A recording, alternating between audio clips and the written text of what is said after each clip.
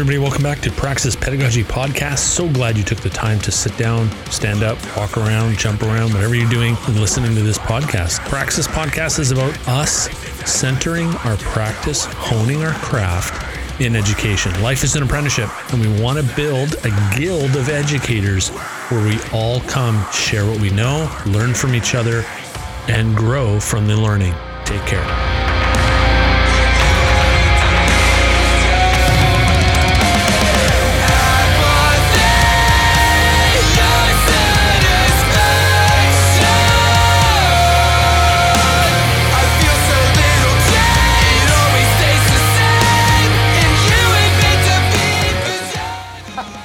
Well, I can't hang out with you lot anymore then. I've got to go and find, Tony Bates. You can make a decent cuppa, unlike these two probably. I make no cuppas. Okay, there's one person in this room, right? Yeah, I drink a canna. I've got a canna right here. Look at that. No, my canna's in the I have freezer. a goblet. You have a goblet? I have a chalice, Lucy. A chalice. I do. Ooh. See? Oh, you do? You do. It's a chalice. It really is. Wow, It is. great. It is a real chalice. It's got like this stupid background. I know. But take Lucy to show up with like a fluted glass and I know. Yeah. get the Christmas tree from Buckingham Palace in the background. Yeah, I was just going to say, she's But- coming at us from Hogwarts there. No, this is Right. the great room at Buckingham Palace. Yeah, Lucy, you're the new co-host. I'm gonna have to suspend Dump Sally me. for a couple weeks here. I'm going to push Broken the her. rule. Just to push her out. Yeah, we'll just delete her screen. Yeah, that's right. It's right. Oh. Who did you say she was? Sally What? somebody. Sorry, Yeah. what? Who's Sally, that? somebody. Somebody. It's somebody from an undisclosed location, right, Mike? Yeah. Yes, Mikey. Have you guys seen the ad for the new over-the-ear phones from Apple? Yes. $700 US. I mean, come on, I can buy two pairs of Dr. Dre Beats for that, right? Like, give me a stinking break. Did you just beatbox? Yeah, that's right. I can do that all day. I need to look. Right? That should happen in between the segments on the podcast. Yes. Well, that's right. something's got to change because I've been getting feedback from people who listen to the podcast when I actually use heavy metal stingers, and they're like, "Dude, you got to stop doing that because you're blowing my ears off my face, man." I love that. Yeah, and I love my it too. colleague Yeah. Yota, she's like, I had what band did I have tickets to? Oh, I can't remember now. Anyway, she's a big rocker, and then she was like, I listened to the podcast and I love the music. Oh, Great, okay. well done. That's good. I got some feedback from a colleague at BCIT who I would never have expected would listen to the podcast. He's like, "Yeah, I'm loving your podcast, man. Great deal. Like, especially the last one with Tanis, man. Like, awesome." I'm like, "Oh, That's good. And now Ed's on the train, and Chad got a mention. Sally, you did, and I got a mention. I was like, I got a mention. Yeah, I'm actually recording Monday, Awesome. so That's so cool. Yeah. It's just, he's such a sweet man, and it comes my across in God. this podcast. You just want to give him a Gives me big a hug. toothache. just like, come here, Ed. Come here. Let me give you a hug. Like that story he was talking about when he got the teaching job and he was driving back and his dad had passed away, but he was talking to his dad. I was like, I was like choking It's up. like, okay, I'm going to fast forward to this because I don't want people to see me cry as I'm walking down the street. yeah. Maybe he's that podcast, like when you go on shows and they always make you cry, like, and people are like, I'm not going to cry on here. And then this is going to be his podcast. Every member is going to cry eventually at some point. Okay. So you lot, how come you have time? How come this last week you had time to listen to this? Obviously in waking hours. I'm like, It is insanely busy. Like, so busy. Time blocking, Lucy. Time blocking. Yeah. That's the key. I mean, I did that. I wanted to listen because I didn't want it to like skip over, and I wanted to support him and stuff. So I just said to, actually Toby was listening to it as well. And I was just like, I just want to listen to his first one kind of stuff. But yeah, and then and luckily Chad was free to go to that Tony Bates thing yesterday I said, oh, you'd really like this. And I think it was from BC Campus. It was through the Justice Institute, but BC Campus promoted it. Yeah. Yeah. That's because Tanis Morgan is. But you do with Buckingham Palace, though. I do. Exactly. You might see a corgi run by. Sorry, corny. Is that a hot dog kind of thing? Yeah, holding a hot dog the fat one. No It's like a legs. pasty. It's a pasty. Whoa. Okay. Well, You should have how is recorded everybody all doing? that. How are the lovely people doing today? So far, so good. It's Friday, man. I know. It's been it? Friday for me since yesterday. Yeah. Oh, nice. And in the morning. Tisk. Hey, Sally, that's what happens when you get to control your own schedule, girl. I know. Well, I do control it. It's sitting at about 75 hours a week. Well, I know. Just been a collision. This huge collision of projects. But the good news is the REB's approved. But it just is. It's like a confluence of projects. That's what's going on. That's good for Friday at 4:15. Look at you. Yeah. How many gin and tonics have you? Well done, actually. I'm hoping Dean remembers to actually pour a beer in a minute because they were a bit warm. They're now in the freezer, in the non-disclosed location. That's the problem with. Yeah. I hear you. All right, you ready? Oh, yes. I've been recording since I've come on, so I've got like 20 minutes of real good stuff here. Oh yeah, I've been recording too. Oh yeah. So there you go. I'll put a few outtakes at the beginning and the end. Yes. That's That's enough. I hear that. Very good for storing information on. Yeah, we're going off the rails. Yeah. Okay. All right, here we go. Ready? 3, 2, 1. Hey, everybody. Welcome back to Praxis Pedagogy Podcast. Number 50, people. You did it. Number 50. This is no kidding. This is one of the serious benchmarks in the podcasting world, if you didn't know that already. Have you hit 50 before? Oh, yeah. Yeah. With on podcasts. The Guild. Not age. Insert drum roll here. No, so in my, I have 2 other podcasts. The first one I had, The Guild, I got up to episode 65, 67-ish. And then in Praxis Notes, or the short one that I did for a little while, I don't think I made it up to 20. But yeah, so the number 50. So I've got about 135 podcasts under my belt now. It's good. It's all good. Congrats. It's awesome. Mm-hmm. Yeah, this is a big one, right? 50 is the tipping point for a lot of podcasts. And usually they die out within 10 or 15, 20 of 50. So they'll die out by about the 30 mark, or they'll die out at the 70, 80 mark. So the next big milestone is 75, 80. And then after that, it's, looking back, then you're like in the James Altucher, Joe Rogan, Mark Maron, Tim Ferriss. I feel like it's Pat just Flynn. Gaining momentum. I look at January's lineup and I'm like, wow. It's crazy. Exciting, yeah. I recorded Alan Levine last week, and that was phenomenal. So for everybody who's listening to this episode, Alan will be on next week. And talk about, I'm just sitting there like, this is like Alan Levine on the other side of the screen. He's totally cool. Like totally cool. He's been doing this forever. Like, when Tony Bates was a teenager, Alan was getting into this kind of stuff. So Alan, not that you're old, you're seasoned. I think is the term we use. Anyway. So next week Alan's on, and then I got a couple, electrical apprentices again. So Darcy's coming on. And then I'm thinking of doing a new addition to the podcast called Praxis Notes, where I go through some books that I've been reading, and kind of do like maybe a Jocko Willing kind of flavor to it, where it's like these are like 5 hours. Sorry. 5-hour podcasts? No. You're going to read the book to us because we don't have time to read it. Right. It's like Audible, but it's not. Right. It's some dramatic sounds going off in the background. My kids reenacting stuff from books. But you could be beatboxing in there. Yeah, I could beatboxing it. No, but I'm reading a bunch of books right now. I'm almost finished The Practice by Seth Godin. Phenomenal book, right? Mm-hmm. And I'm just starting Geeky Pedagogy, so that's the first one that'll come out. It's a great book. Have you read it already? Yep. How do you read with a 15-month-old? very early in the morning. It's called 4 hours of sleep a day. Yeah. Sleeps for the week. Yeah. Sleeps for the week. Yeah. No, I set aside an hour every morning to read. So I get up early just because I need that. Yeah. Good for you. Yeah. Awesome. So I'm doing this Praxis Note thing starting January. Cool. So every month, the first episode of every month will be a Praxis Note. So I've got Geeky Pedagogy lined up, War of Art Education Series. So if you've read that book. Really? There's an education series in that? No, I'm making it an education series. Oh, the Stephen Pressfield book, right? Yeah. Yeah. Awesome. Yeah.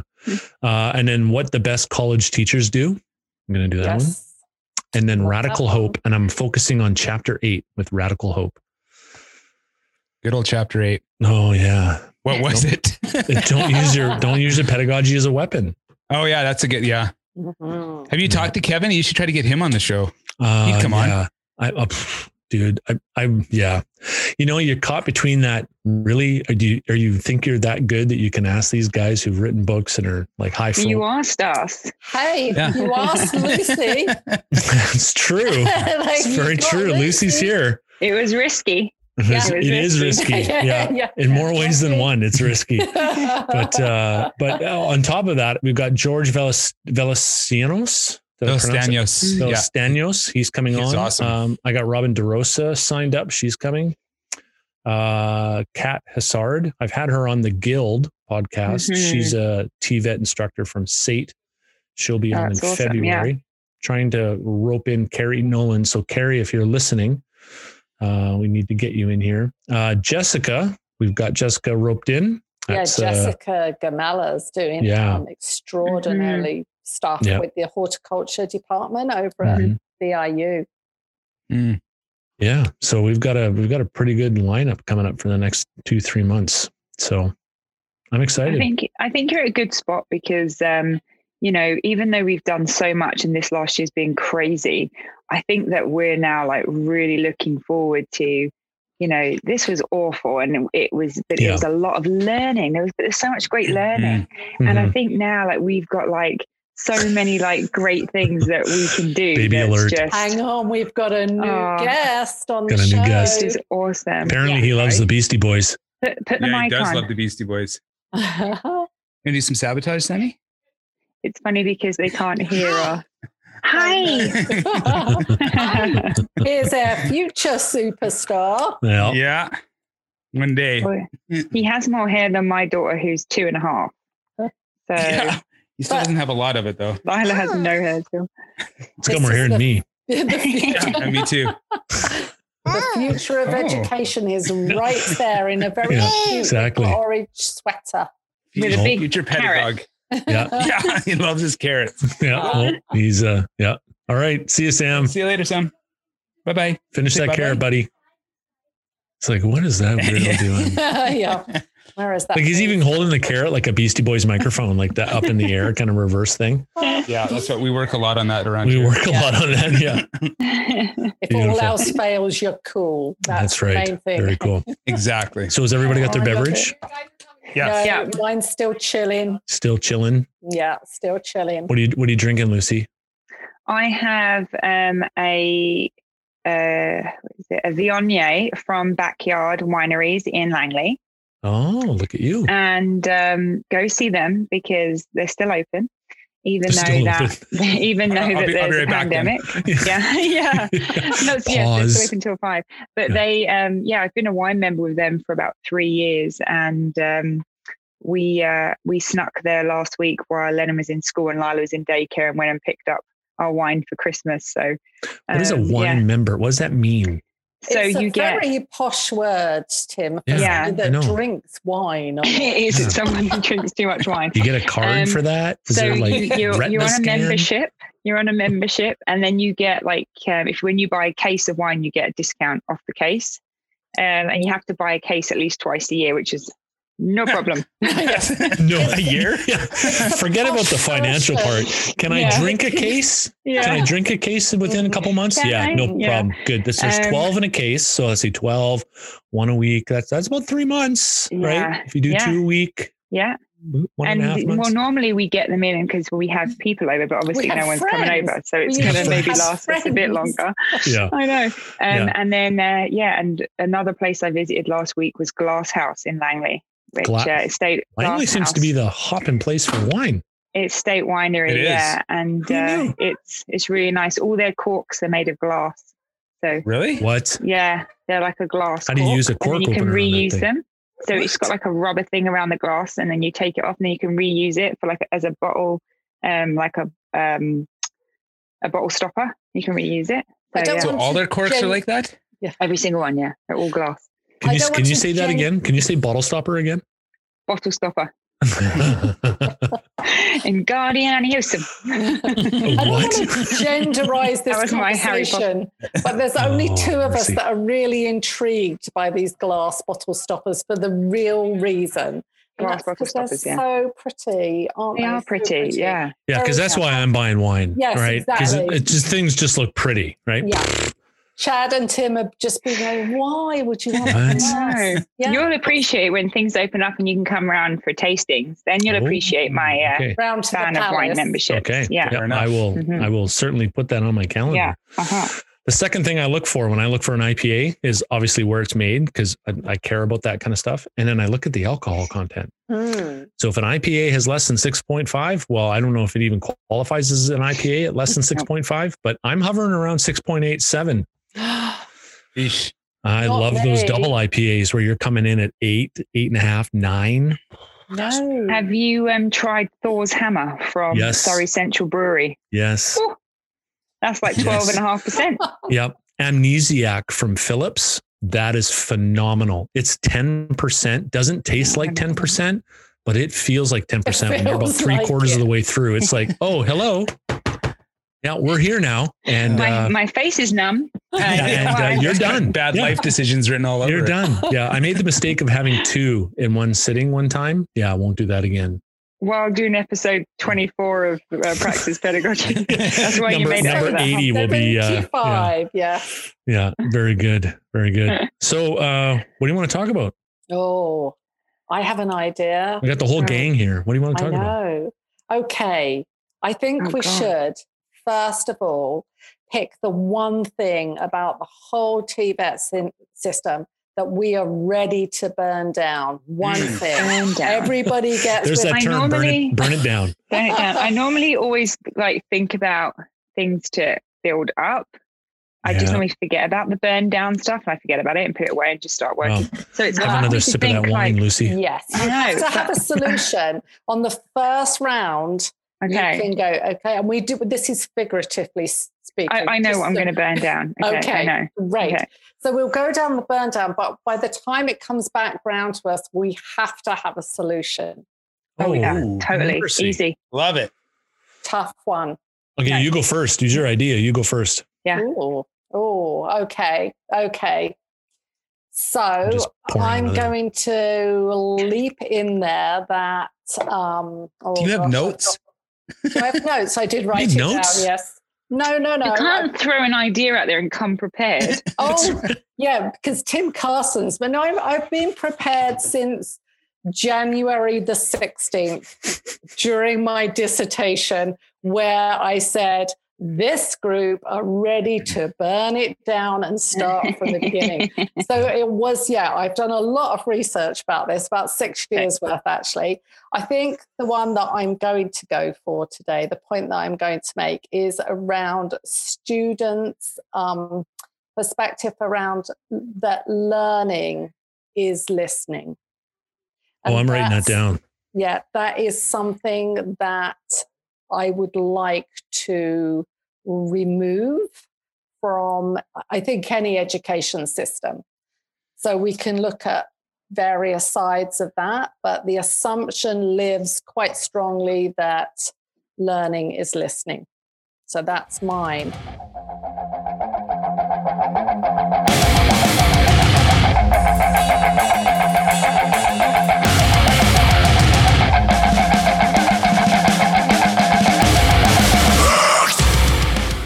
So why do you want to burn it down? Why? Because if the assumption's made that somebody learns through listening, I'm not meaning that just, for a few minutes here, there, and everywhere, but I'm talking about, for example, when students need to sit and listen to lectures for a long time, and the assumption is that if they've heard it, then they understand it. So, you frequently hear instructors say things like, we've been over that. We went over that the other week. We did this in class. And so it's this assumption that because somebody has heard something, that they have a full conceptual understanding of it. And I think in our school system, up until a certain point, there is this assumption that if you sit in a row and you listen to what is being told to you, that you are learning. And so I'm going to say, although that does have a place in education, we need to be very deliberate about that. So if we think about TED Talks, I mean, fabulous. I feel like I learn so much from a TED Talk, and yet they're very deliberate. They're very clear on their intended outcomes. Yeah. And so I'm just going to say, as a everyday assumption, we're going with burn it down, but maybe it's just that we need to explore that assumption. But why do TED Talks work and standardized lectures not, right? And I think what you said is spot on. Like they're deliberately designed. They're never more than 18 minutes long, and they pack a lot in there. People spend years writing them. Yeah. Whereas when we lecture, and I'm the most guilty of all of us, I can just talk. And so I can talk and go past 20 minutes. No, it's true, Tim. I know. No. Just one second. I got to You're too hard on yourself, Chad. Don't interrupt him when he's speaking. Yeah, exactly. Sit down and learn. So I think that's the thing. It goes back to deliberate design. Yeah, I totally. Yeah. I mean, it goes back to clearly having an intended outcome. So TED Talks, as you say, very deliberate. So when we look at, that's our solution, isn't it? Which really we're not getting around to the solution just yet. No. But because you've all got to put your, And just to speak forward on that with the TED Talks too, like TED Talks normally direct, like they've got 3 or 4 major points. So for me, I concentrate on that one point, and then I'll go back and watch it again. And then I'll concentrate on that second point, and I'll go and make notes of what I need to research from that. So that repetitive kind of what you take from it each time is different. Awesome. Yeah. Let me jump in. It's about a story. That's what I learned with Alan, right? Yeah. If you start putting stories and metaphors to your teaching, that's key. Yeah. Right. Yeah. So your typical TED Talk is a story arc, right? There's a problem. They introduce the character. There's a little bit of conflict. There's some resolution, and then there's application. Boom, done. And you're able, the assumptions being made as well, that you can revisit that, and you probably will revisit that several times with intention. Yeah. So I think, the intention, when you arrive in a classroom and you're there for 3 hours, and in your experience is that a lot of the time you could arrive there to class and you are going to be an observer for most of that time. You're going to be in that passive role. And so I think there's a lot of assumptions are made. I'm talking from the student's perception, how they've been shaped to learn through a lot of our K-12 system, although that I'm going to come up with a different point there in my solution. But it also shapes, there's 2 sides to this, how the perception that educators, so that if we look at trades, the SMEs do think that if they tell you about their experience, about how they'll solve things or how they've solved things, that this will help you understand. And maybe it does help, but I think that we're missing a very valuable piece in there when we make that assumption around listening. Mm-hmm. And one thing I wanted, and this kind of goes into the solution bit a bit too, but from what Lucy, picking up what she said about how with TED Talks, there's 3 points. She gets one and then she can go back, right? She can go back and listen to it. Well, maybe we need to start thinking about that. How are our students going to be able to go back and listen to them? Are we providing them with videos? Are we providing them with audio where they can go back, right? We lecture and then we say, well, we went over it last week. Why don't you remember that? Well, how are they supposed to remember 25 points in 3 hours when I can barely remember? We're educated people who watch these things over and over again, right? So it's one of those things that gets back to the whole deliberate design. Mm-hmm. For sure. Okay. Before Chad offers up a solution, because I know he's just like, he's hovering on the solution there, and we've got to hold that solution back. Who's up next? Mike Smith, are you in the house? Yeah. Well, one thing, from the undisclosed college, Mike talked to his lawyers today. He's not allowed to talk about his undisclosed college, but he is here. Signed a no non-disclosure. Non-disclosure. He still has a career ahead of him, and when he starts burning things down, he doesn't want to start pointing fingers and naming names. But you want to. So things that we would burn down, standardized tests. Oh my like God! That's what I was going to say. Lucy. Get on it, Lucy. You got 3 minutes. I know. Yeah, now you got some time. Like I can talk for a while, so don't worry. You go figure something out. Okay. Actually, Lucy's going to sit in the corner and think. Go have another glass, wine. We're good.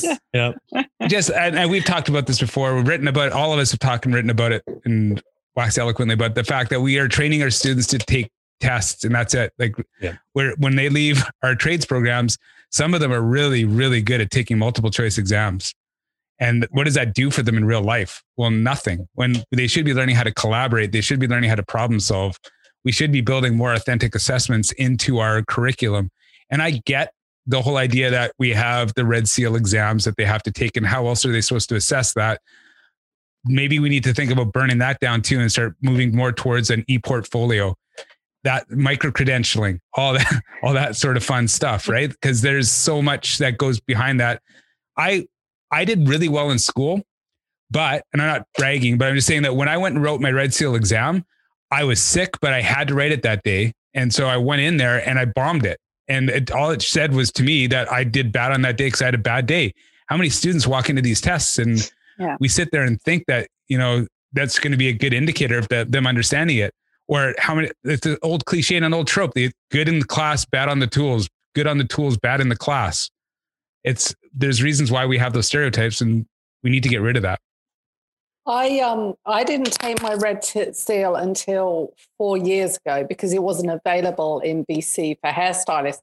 But by that time, I'd been hairdressing for 114 years, and I'd taken. Whoa, you look fantastic! I know, aging pretty well there, You must know somebody in aesthetics. I do. Don't mention her name.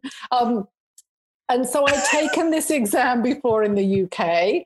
I'd taken a provincial one when I arrived in BC back in about 95. And so I had taught this subject to the standard within the province for, I think at that time, about 10 years or something like that. So it should have been an absolute walk in the park for me. But I really did spend a lot of time reviewing before I went into it because it seemed incredibly high stakes for me because it was like it was my career at that time. And I took just about the full amount of time. I actually went over the questions in great detail. And it's not like I think, I'm really strong critical thinker, but I do have an element of that to me. And what I found was if you think critically about those questions, suddenly there's so many variables in them that you find yourself thinking, well, I was even writing questions down saying, well, did they miss a comma in this question? Because they're so poorly written. And you get this sheet that you write down if you have any queries about questions. So I took my time writing lots of things on this sheet, providing feedback. And at one point I said, it's as if this has been translated from another language. Like there were 4 or 5 questions that were clearly not grammatically correct. So that was a concern. But when I left that exam, I walked back into to my office and I said to my colleagues, I honestly don't know whether I passed or not. I haven't got a clue. That's how I feel about it. That's, I wouldn't have been surprised if I had failed. A few days later, I got a phone call from the ITA and they said, oh, we'd like to chat to you. You've got the highest score we've ever had on the ITA exam, but we're querying your questions. And the reason why it was a high score, not because I'm super smart or anything like that, was because you helped write it. No, I didn't. No, I didn't know anything about it at that point. Good one though, Lucy. I would do now. But the thing was, Lucy's always good for throwing a rock and on the sidelines. I know. That's get you right in the shins. Keep you on the toes. Smart. And I want you to know I don't have that high score any longer, because what it was that up until that point, the Red Seal exam had been given to hairdressing students in the province that had done their foundation program. So since 2007, all of the candidates for that exam were foundation students. They hadn't even gone into industry. Right. So that was what the big leap was that surprised them. But the thing that I took away from it is what Chad is saying as well. Is this a good, is it a good measure? Now, the positive thing with hairdressing is that there's a 7.5 hour practical exam that's a rigorous exam, and it does really mirror the demands of industry. But the actual written exam, yes. I mean, even with the practical exam, it's one day, and so like with again, it's a standardized test. It's just done in a practical way. Like you have the reason why I wanted to talk about modularized tests and in standardization is because just what Chad said, like it doesn't measure how good you are at that particular trade, even though there are some tests that all 4 answers are right, but the best answer is that they're rated on different answers. But again, like I'd never written a multiple choice test before coming to North America, and so I didn't even know what it meant. I was like, what do you mean? Like, what do you mean? Seriously? You give them the answer and they pick, like they guess? How, I don't know. Yes. So, and I, no wonder you're a colony. Trade school. 3 years of trade school. And then we, none of us, like I asked my brother, he's an engineer. I'm like, did you ever do any like multiple choice tests? He's like, what? No, I didn't.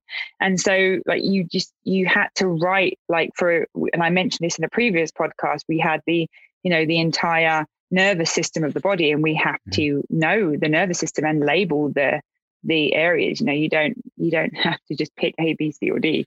And it's the same with the practical test too. Like we how the real competency based learning isn't in a final exam.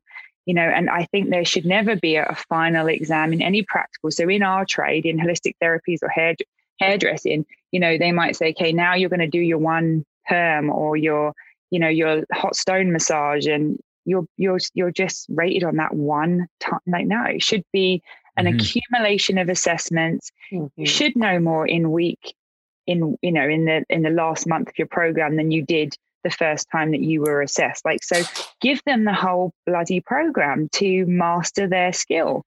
Don't test them, throughout the program.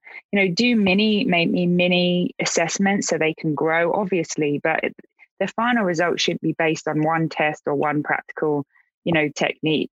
And you're right, like with the Red Seal exam, that really needs to be looked at. I think one of the great things about this past year is that we can now realize that there is so much that we can now do. We have so much potential, and education is gonna completely somersault. We're and I do think about the people that are live teaching and trying to process this at the same time, and I hope that there is support for faculty out there to make their programs propel like this. But we are going to go like this, like we're going to go We're going to completely change direction. And I think what you said, somebody said earlier about the e-portfolio idea. And now it's just, you know, I look at an asynchronous program for a trade, and the e-portfolio is just the students are coming away with that, whether it's intentional or not. So, you know, for instructors that have never used that, you know, that model before, suddenly we've got evidence of when students are reviewing their own work, they're submitting their own videos, and they're looking at their work, and they are intentionally improving it. So I think, like you say, when you take something like the Red Seal exam and know that this can be captured in that way, and I know that the not workbooks, what are the books called? Logbooks. Yes, the logbooks have been introduced. But if they're e-portfolio logbooks, this is a whole different thing. And just one thought about that multiple choice test. I've got to say this. One of the easiest ways to make really good case study questions is to take some of those existing multiple choice tests and remove the answers, remove those choices. And then you've got some of those questions are just brilliant. They require such a high level of understanding, and it's right there for you to use. But it's that whole thing. People would say, but then I have to mark everyone. Like I have to go through every test. Yeah. And this comes back to what Dr. Kieran Egan always says is, we do know how to educate people. What we don't know how to do is educate them cheaply. So that's what we're trying to do. We're trying to do it so everything becomes efficient, but a multiple choice test is efficient, but it's not an efficient way of measuring understanding. But it's making it granular. So like in the, you know, when I was teaching in the UK, we had assessors, internal verifiers, external verifiers. And so the instructor would mark their class's work. So we used to have like exam books, because we had to like fill out the whole human body and systems and whatever. And so they were exam books that we would do bit by bit and stuff. And so then an internal verifier, so somebody who has some degree within that department, would handpick a few different exams and look at how everything was being marked. And they would sign off on that. So each person, the teacher, the internal assessor, had a number. And so who it was marked by, they would mark it their name and they'd put their assessing number.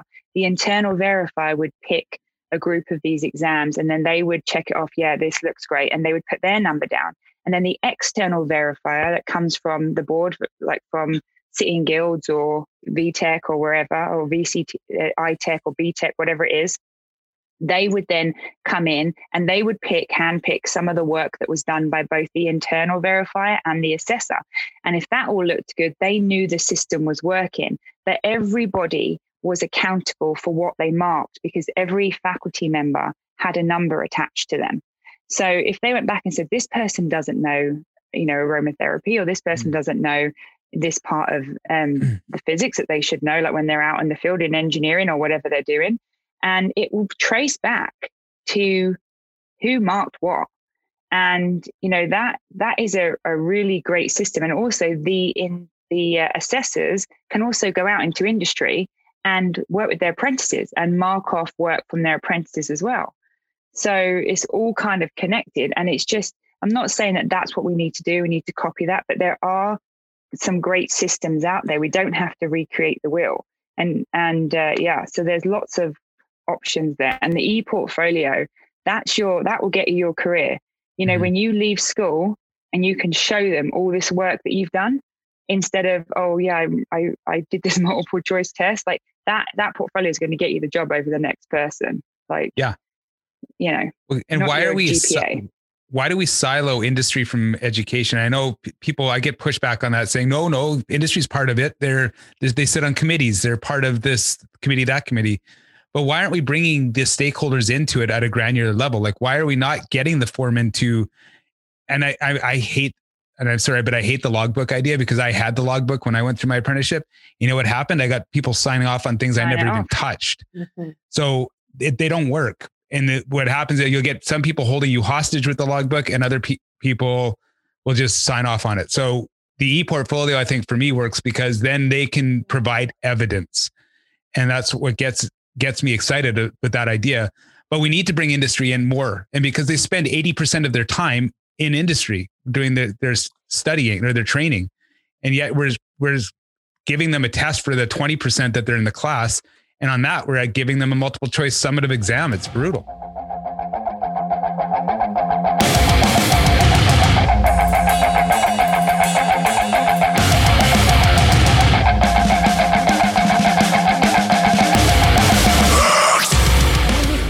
The e-portfolio and you think about something like a blog. I mean, Jessica Gamella is going to be on the show in January, and one of her colleagues has been using WordPress blogs throughout the whole semester. And when you look at the potential that's there, I mean, there's e-portfolios in LMS systems, but the problem with those is that they're clumsy to move forward. But if you have this, if you use something like WordPress so that this is really is a living portfolio that you continue, like the potential is there. And I think the thing is what 2020 has done is people that weren't looking for other ideas now are so aware of all the tools that are out there that we can't possibly in 2021, when, hopefully we're all vaccinated and life returns to normal, we can't ignore this now because we know it. And you just, you can't go back, can't unknow all of this. Thank goodness. When I finished my my program in the UK in 2002 was I think I finished my whole thing. And I had a portfolio, an actual portfolio. It was like this thick, where I took photos of stuff and like printed them out and then stuck them in the book. And then I used to carry that around to like interviews and stuff to show like all the work that I'd done. And I'm just like, now there's so many fun ways to kind of do that. But anyway, I'm going to knock onto my one because it's not that as exciting as that. That was what I was going to pick. But removing hours based. That's a good one. I mean, you don't need to say that, I sat in a classroom for 17,000 hours and that's what made me great. I listened. And I'd done multiple choice exams and now I'm great. I think that, again, real competency based is you complete the program at a level that's sufficient to you. So obviously, the way in which we deliver education has to be done not all at once. Like you can't be like, maybe it can. I'm sure everyone's done courses where everything's uploaded and you can just move through it as you want to. I do feel if we're doing like a full foundation program or we're doing a 10 months of work, that we need to deliver the information in how the faculty member feels that it should be taken in by the students. But when we look at how we work on training aids or work on clients or whatever we're doing, I think that we should be able to flourish. And if we can do that quicker and we can have support in doing that work at the level that we want to learn at, we won't get bored. And so really, you could finish your program in 8 months or 9 months or 10 months. You will pay the same tuition because you're all getting the same education. But if you wish to, I've done all my assessments, I've done everything I need to be doing, I'm ready to go now, I'm ready to work. And I'd like to check back in with you next month and if I have any questions, but I'm ready to go. And, again, it's difficult. It's a difficult thing to manage and the details are difficult, but the students will benefit like so much. And I'm sorry to say, but again, that's how I taught when I was teaching in a different country was I had students leave in May and June and some that stayed till the end of July. And it depended on what their needs were. And so I feel that removing hours, I've never worked in an hours-based education until I came to North America. It's not done in South Africa. It's not done in Australia. It's not done in the UK. It's not done in Europe. So again, it's where's that come from? It's it's not done in academia either. I mean, I know with sort of master's programs, it does say that you need to attend so many hours of class. You can't miss them. But it doesn't, when you take an undergrad degree, there are lots of them. Like if you choose not to go to class, if you don't need to, if you're the kind of learner that is able to read the text and provide what is required of you, then there's not this hour count attached to it. So we assume that when it's academic, that you can learn in more your own style, your level of ability. But we don't assume that with trades. Like you say, we're using a different measure, aren't we, for both systems of knowledge. We're putting them all in the same situation. And it gets us almost to the conversation about asynchronous versus synchronous. Yeah, where totally. we can have situations where the students that really need us can have us, and the students that don't need us. And so they can go off and they can tear through what they need to. Yes, there's going to be times where they need the experience, they need the wisdom, but then why not have them be part of a cohort that, yes, you don't have to be in that class or take those courses the whole time, but you follow this cohort for the 4 years and you still have, I don't know, a counselor or whatever along the way that's there to bounce ideas off of in a group. But why should all 16 students sit in a class when some of them, I've had engineering students sit in a foundation level class and I had to teach them fractions, and it's embarrassing for them to have to be there, but they need to do that. They have to follow the steps to get through to do the whole thing. Chad, you're not going to believe this. We had this conversation today at the Digital Tool Shed because I actually just happened to present on a math for trade book that you might be familiar with. It's written by a couple of hacks. Yeah, I think so. I think it's actually nice to know, but not need to know. Yeah, exactly. Not need to know. Anyway, and that came forward. Somebody that teaches horticulture, she said, last year we had 2 engineers in the program, both qualified, and they're having to sit there in the class and go through the fundamentals of math because there's a group of students in there that don't get it. And so just looking at the potential there is now, that need never happen ever again if we... Sorry, Lucy. No, go on. You finish. Finish what you're saying. I mean, as long as we don't do this thing, I mean, I hear voices saying, I'm going to go back to the way I taught before. 2020. And I think even if instructors plan on returning to that, I don't think students will accept it. I think there's going to be huge pushback from so many students. And then the idea of high flex learning is disruptive. The idea that you might have some students come to class and some not, but why not? Just because it disrupts the way that we have previously understood what it means to learn. I mean, this is why when talking about asynchronous work, this is going to be our next big problem because hours don't fit into that. No. So when you have an hours-based model and now you're, maybe working on content that's, that needs to be hands-on, in the institution, let's say you're doing some hands-on as well. How does the hours work now? This is going to throw all the institutions kind of through a loop.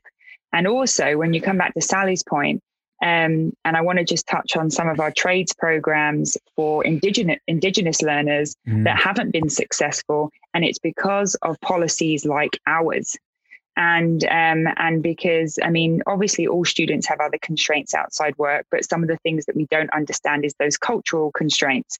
And that's why we see a lot of these students fail because of the policy of hours and absences and things like that. They want to succeed in the program. They have the ability to do it, but we can't bend and we can't be fluid. And by removing hours and keeping the competency will allow that learning to happen,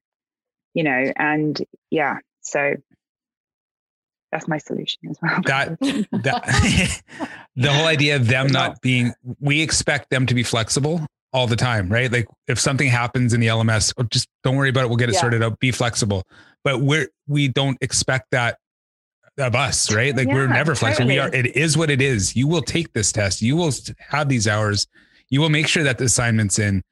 Like we don't have that flexibility. It needs to go. We've said it before, but it's a relationship both ways. And it's a relationship, not a dictatorship. And I think any good educational experience is based on relationships and not dictatorships. And I think we as educators, all four of us have been relationship based. And that comes with some flexibility. And when we start standing up and saying, this is the way it has to be all the time for you, because that's the way I did it, and that's the way he did it, and that's the way she did it, then that's wrong. And like, everybody learns in different paths, and we need to start designing for that. And we have the opportunity now. COVID has shone the light saying that those who actually took the time to design well used asynchronous and created some really, really innovative, cool stuff. Granted, there's some really terrible asynchronous, synchronous situations going on as well. So some students might be looking forward to going back to face-to-face, but in my experience, I think it's better off for the students. I've seen it designed well. I've experienced and seen how it can change students' lives. I think we need to incorporate that kind of flexibility into our own institutions. Mm-hmm. Tim Carson, wake up. Hey, whoa, sorry. Sorry.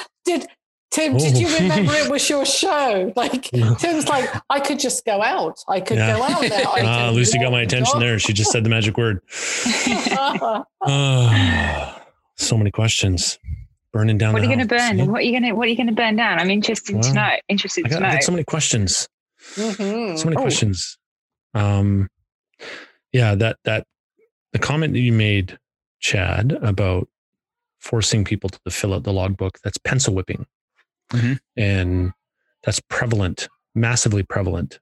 And I would agree that some of the methodology is skewed. I'm not willing to throw the baby out with that bathwater yet. There was also some chat about removing hours-based approaches to completion. I saw your eyebrow do this when I said that. So I wonder what you were thinking. A lot. So the block release methodology, are you talking about reducing hours for technical training or for the whole apprenticeship? I'm not talking about like reducing. I'm talking about removing. Sorry, let me reread the question. Yeah. Okay. Madam Chair, can I? Oh, sorry. The witness hostile? Yeah, no, that's okay. It's the Buckingham Palace thing, Tim. I know. It's just like, you know. Sorry. And then my husband just texts me, more wine, ? I'm going to reply, yes, please. Yes, bring the whole bottle. Thank you. Bloody bottle. With the glass stopper. With the glass stopper. With the glass stopper. Glass stopper. Okay. So are you looking at removing hours for the whole apprenticeship? Yeah. So what I'm saying, sorry, my husband's trying to feed the kids downstairs. Sorry. And there was a Feeding them wine just now too. No. Yeah, they're very happy in her house. I didgeridoo was just, then it was just. Where are the kids? Oh, they're asleep now. They're good. They're tired. Yeah. They're in bed. So the whole program has got nothing. It's not hours set. It's competency set. So what you would say is this program is for an academic year, runs from September till July. Mm-hmm. In North American academic year, that's till June. They get 9 weeks on holidays, man. That's going to kill me. Anyway, so you have this academic year that you will attend school like Monday to Friday, and there's an absency policy. This is what I had, but I don't think you should even have that. But anyway, you shouldn't have absences policy. And the fire spreads. And there should be no absences. It shouldn't be docked. Anyway. No absences. So no absences. So if it shouldn't say 10% absence, and then if not, you're removed from the program. I disagree fully. And not just partially. I remember that like people that I really look up to at the institution I work for is going to be like, this way. But I really feel that it doesn't benefit anybody. We can give you a different name from a different institution. That'd be fine too. Yeah, that'd be good. I'd like that. Jane Jones. That's interesting. Name. Yeah, Kate Jones. That's interesting. And we can pretend you're Mike Smith if we change your voice. Michelle Smith. Me? Michelle. Michelle Smith. Michelle and Mike, they're right trouble, those two. Yeah. Rowdy. Yeah, wait for the sister Michaela to show up. She's just... No, so I think that it should be based on you have to complete these learning tasks and objectives in order to complete the program. And these are all the things we expect from you. We expect you to complete the portfolio. We expected these practical assessments to be done. We expect this. And with absences too, like you're going to be hugely successful if you try not to miss any more than 10%. Now, generally, the reason why people miss school is not because they're just, have really bad, they're tardy. It's not because of that. It's generally because of another factor. So if you can support that other factor, you won't get the absences. So that's why I don't, generally, if like when I was teaching, if I started to see some absences, like I'd speak to the student, I'd get a feeling. I might pull in like, somebody from counselling and say, let's get a conversation going here. Or it might be something to do with learning. It might be that they're bus, that they're inaccessible. Like, let's figure something out. It's generally not because they don't give a damn. Was it that they didn't want to come in to listen to somebody tell them? No, what they'd people love listening to me. It definitely wasn't that. No, not you. Not you. I thought we were talking about other people. I do agree with that too, because like if they know, I've got to come in and listen to that in the morning, then I'm going to be hands-on doing the stuff I like. Yeah, then maybe they'll come in an hour late. And, I don't blame them. Like, so find out what's going on. It's generally not the tardiness. It's generally there's another factor there. And because of it. And if somebody is just showing up late because they can't be bothered, then I'm sorry, I don't want you in my program. Like, you're not contributing. You're not doing any of your competencies. You're not showing up in your practice. Like, have that conversation, but don't just base it on someone who wants to be there, but has multiple constraints outside school that, can't get them into education, because that's just putting up a barrier. And so that's what I think about absences. But with hours-based learning, you can't say that if you tended 25 hours more than me to a program, that you're going to be, more insanely smarter in that aspect than I am. I'm just super smart and can absorb the information way quicker. Like, it shouldn't be based on the time your bum is in that seat. It should be based on the quality of learning that you are giving back to your instructor. And, one of the things that Nikki said, which stuck with me, is that, if you're working more than your students, then you're doing something wrong. So your students should be providing you with an abundance of work. And so it shouldn't great work, and it shouldn't be based on how long you're there for in a day or the whole year. It should be based on the quality of work that you're producing. Because you can have somebody there the whole time that produces minimal great work, lower level work, and someone that's there a short amount of time that you're like, wow, this person's like knows what they're doing, and but again, it's really difficult. are disrupting the system, aren't you, Lucy? Well, a lot of times I think we're designing for the bad actors, right? And that's not like, when the majority of our students are not cheaters, the majority of our students aren't going to skip. So why are we designing all these assessment proctoring services? Sorry, Tim, you're about to get slapped with a slap. With all that sort of stuff, like when it's like a vast majority of our students are honest, and a vast majority of students are going to show up all the time. Yeah. And then the ones that don't, sometimes, like you're saying, they don't show up because there's some family issue going on. And when you start, and heaven forbid, we should actually talk to our students and find out if there's any way we can help. And then you start hearing the real story. Well, such and such my mom or my daughter is, and then you hear these stories. Those, like, we need to be a little more empathetic towards our students and stop assuming that they're all bad. So we design these systems that say, you've got to be in this class from this time to this time because of all this, right? Because that's the way it is. And if you weren't, you're going to be screwing the system. Well, it's not that way. Well, I even heard when we moved to online that the students, we had to make sure that our students were getting face-to-face time for 6 hours a day online, because if they weren't, then they were going to be screwing the system by going to work and collecting EI. And how often did that happen? Everybody was in the midst of a pandemic at the beginning of it in March, and we're all terrified over it. Exactly. And here we are showing no empathy at all. And just assuming that our students are out there screwing the system again. Yeah. And, I was department head for 6 years, and we had about 500 students a year. Like, we had a lot of students go through our department, and that's probably minimum the amount of students we have right now. And I remember the ones that I had to remove from the program. And I remember being really upset about it, because I knew it was wrong, and I had to do it because other people had, removed their students, that 10%, and if I couldn't show that likeness, but I didn't have control over that. So I remember those faces of students and the stories behind those students. And I disagree with the attendance policy. Mm-hmm.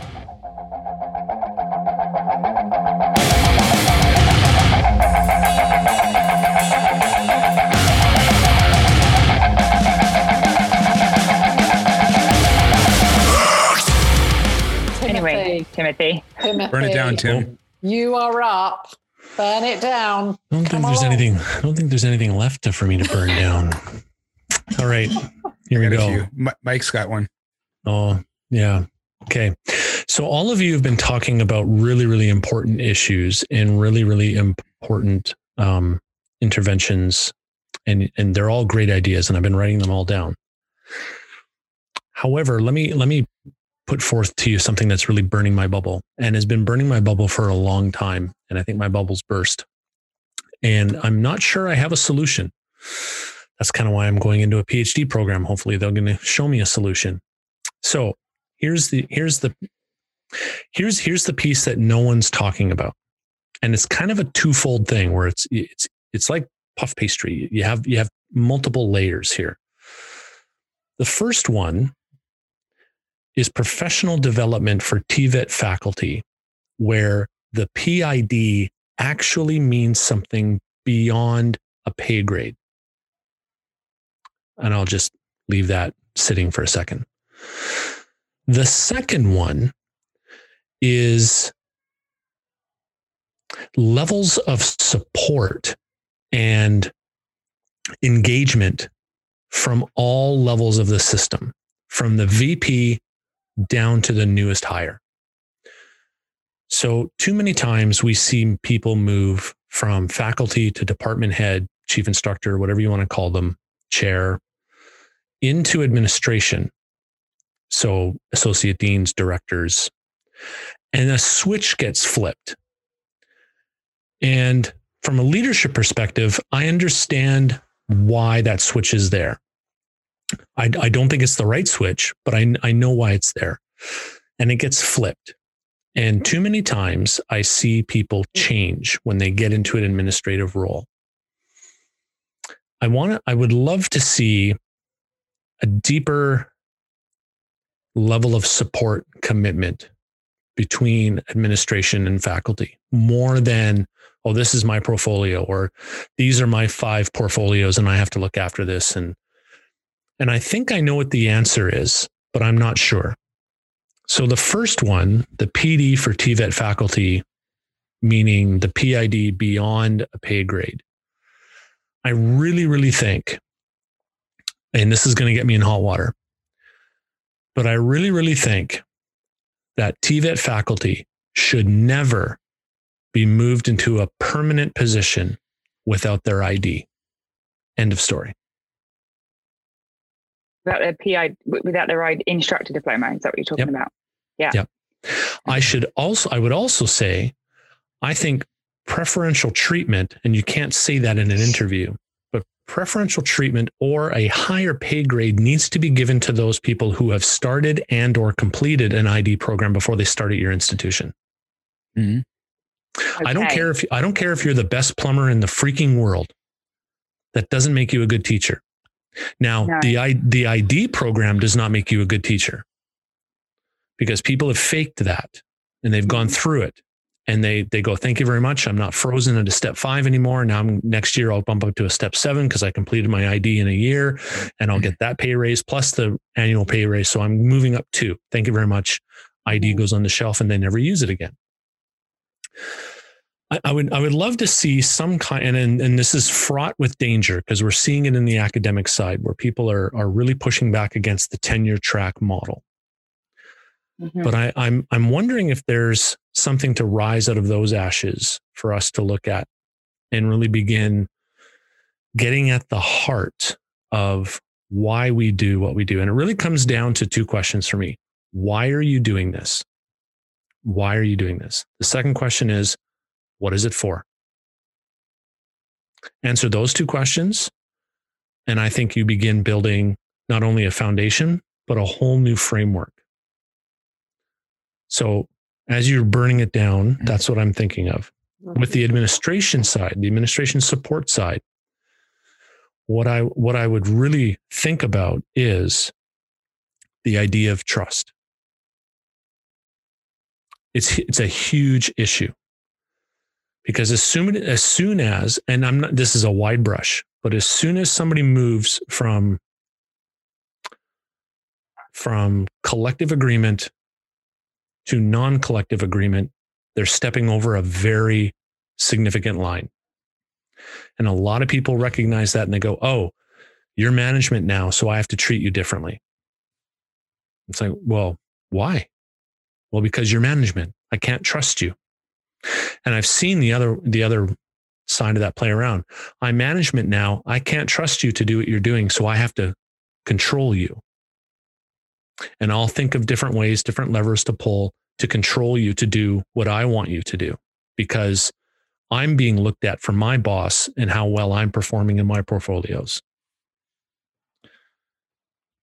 So I'll gently put down the matchbox. So I want to pick it up. So I'm gonna. Can I just push? No, I want to go first. Okay, go. You go. You go. No, Chad, you go. Honestly, I'll wait. Just hurry up. Okay. Okay. Here's this will be very quick. So as far as administration is concerned, I agree. They take a step over that line and a switch gets flipped. Not all the time, though. Like we see individuals, such as an individual we had on this podcast very recently, that didn't flip that switch. Also, what we do see at an institution that I used to work at, naming names, that you see a lot of those managerial positions, they have MBAs. They don't have MEds. They don't have MAs in learning and technology. They're there to watch the budget. And so they get pushed for that. So the higher ups, the higher than the higher ups, need to realize that there needs to be some pedagogical understanding put into this. There also needs to be empathy. And we need individuals, because what ends up happening is the ones that are empathetic end up staying in the teaching profession because they love their students and they stay empathetic and they care. Imagine if we had all these caring individuals such as Jesse, who moved into those positions and then started caring downwards, right? Because we have this caring sideways happening between an instructor and a student, and we don't have a lot of caring up because we don't feel it coming from up top. So if we could cross that line, and imagine if the switch that got flipped wasn't the managerial switch, but the empathy switch, and saying, hey, I'm here as a servant to help you, to facilitate you. Much like we're in our classrooms where we're trying to facilitate our students. We're no longer speaking and them listening. We're coming alongside and facilitating while they're learning. Imagine if those deans and associate deans did that, and they gave their instructors the rope for which they could run and do things with and be innovative. But that doesn't happen because it scares people. And so they don't do it, and they try to reel it in. And so I would love to see a lot more care put into who are we hiring to these positions, and are they just going to be counting the money? Because if that's the case, you might be building an empire, but you're going to lose it all in the end. Mm-hmm. And it doesn't work. You know, Chad, on that note, I think there is hope on the horizon. KPU and VCC recently posted positions for associate VPs, and their portfolio is teaching and learning. It's a portfolio with innovation, it's curriculum and pedagogy. These are new positions, and I think that speaks to... What institutions were they in? Oh, was I not supposed to mention that? No. Oh, okay. KPU and VCC. Okay. And so these are new positions. And I think this speaks to the value that managing a budget can be done by somebody other than those of us that really, truly value education. And I'm hopeful. Yeah, I agree. I just think that, enough said. I don't want to get slapped with a slap myself. Lucy. Well, I firstly, when I thought I wrote it down when you changed my way of thinking, Tim, but when you first said that you need to have a PIDP before you become a teacher, I disagree. Only because I did my teaching degree, and to those of you that are listening, I just did a cringe face. When I did my teaching degree through sitting guilds in the UK, I had to be, and I think, you know, how it's designed now, like I had to be in those scenarios in order for me to bring forth authentic work into my teaching degree, which here is the PIDP. It's very much the same. And I had to make the mistakes so I was able to reflect. I had to learn about theory so that I could try them out and practice them. And I was really transparent with my class. Like, I'm going through this teaching training, why I'm doing this. I want to try this out. I want to try this technique. So I think it was hugely beneficial for me, especially as a tradesperson, a hands-on person, to be learning and doing at the same time. When you said before that question, that's what I remembered, that question where you said, why is it you want to do this? I've also interviewed many people that have said, I want to teach now, and you all have probably too, because I don't want to be in my industry anymore. I don't want to stand anymore. I don't want to work with my hands anymore. I'm tired. No, I want passionate people who love the industry, and I want to hook them in. I want to hook these passionate people in who still love what they're doing and say, please teach. And we will support you in becoming a great teacher because you're passionate about what you do. And I think there are instructors that do just go through the PIDP, probably just to get it done. But I'm working with quite a few instructors right now who I'm supporting through their PIDP, who are asking me, how can I do this authentically? What can I do with my class to create something great for this assignment? And my husband's going through his PIDP right now too, so I feel like I'm going through it again. And so, like, I'm exploring things, to show him what he can be doing with his students that he hasn't necessarily seen before. So that's why I do feel it's hugely beneficial to be taking this while you are teaching, whether you're leading apprentices on the field or whether you're working in an institution. And I think you need to be, once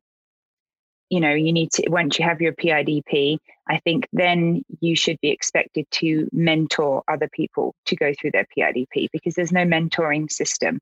And I think that's what's really needed, which I'm kind of doing holistically with people just because they've asked. But I think that mentoring system to understand this is why you need to know this. Like when we teach boring, foundation stuff about best practices or, work safe things, like we have a reason.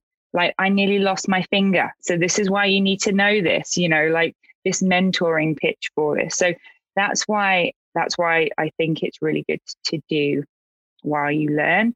And then with the other factor with administration, I'm very lucky, and I say this wholeheartedly, the deans that I work with, they didn't flip a switch, and they're authentic. And even when I was, when I was a new department head, I've had bad experiences too, but they've been overwhelmed with the better experiences. So I've been really lucky in it's always connecting back to the student, and there's always a greater vision. And so I can't really talk. I've known people that haven't been good at their job, but I'm very lucky that I haven't had that experience, and so that switch flipped hasn't happened for me, for people that I necessarily work with. I'm sure it does.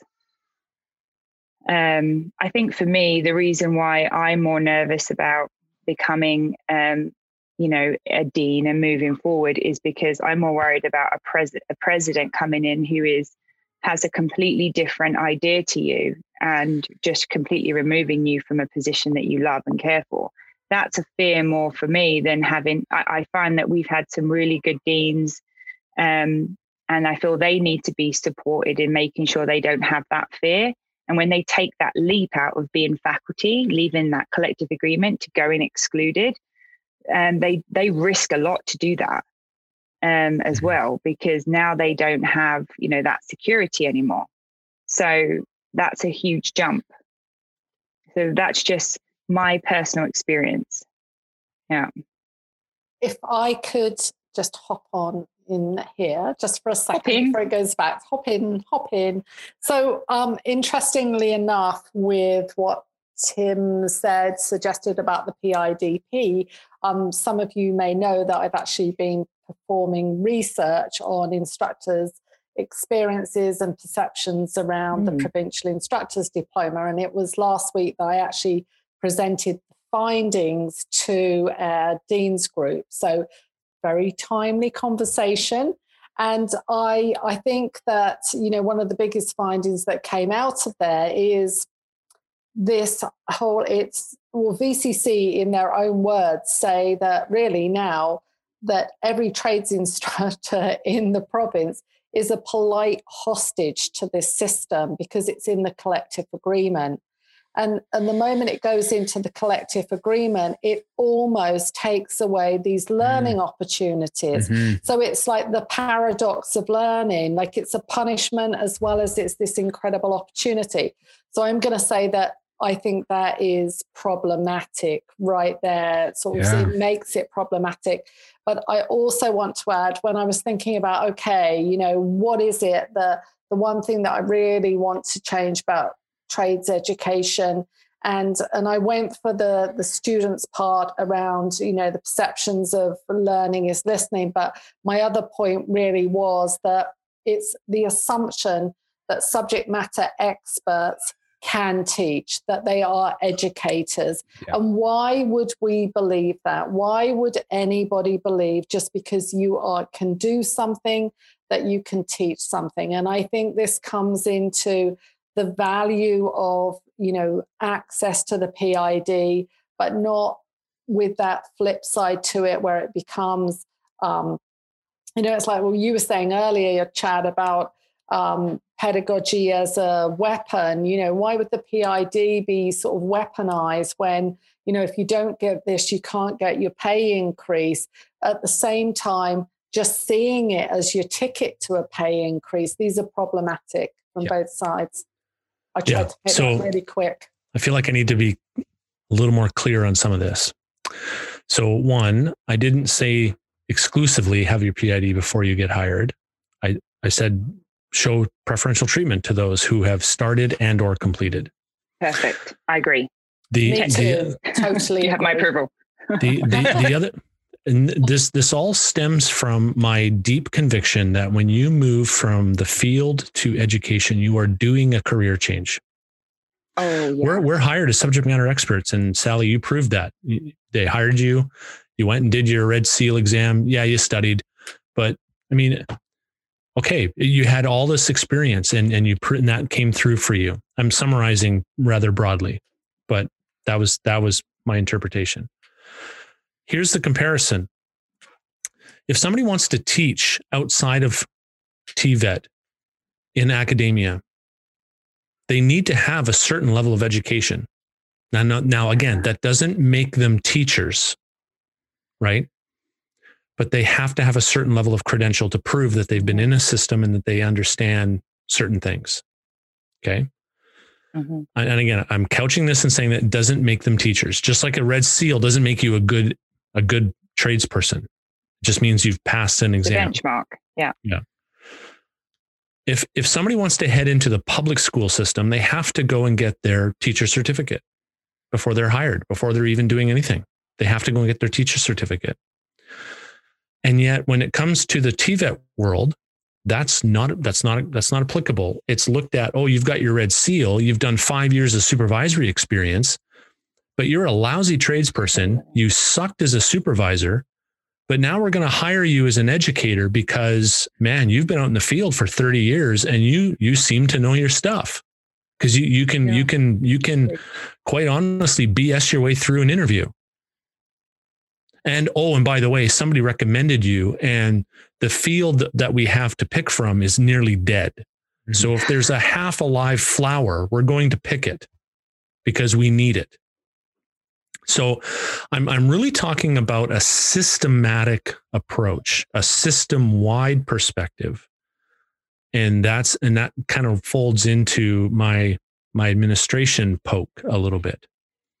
And so I just wanted to clarify those for that makes perfect sense to me. And because I fully agree. I go back to my HMA squared principle, a heart, mind, attitude, action. If the heart is there, the thinking will come if it's not already there. Then the attitude will be informed by how we think, and then the actions will be there. Will they always be right? No. Will you make mistakes? Yes. But the mindset, the heart, the core value is I'm on a learning trajectory. Just because I got my red seal doesn't mean I stopped learning. Just because now I'm hired as an instructor doesn't mean I know everything there is to know about my trade.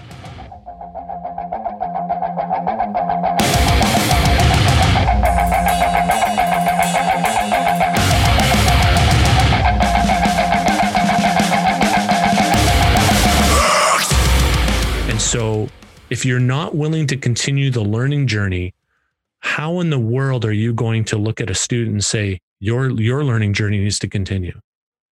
That's where I'm coming from. That's what I'm going to probably base a PhD on.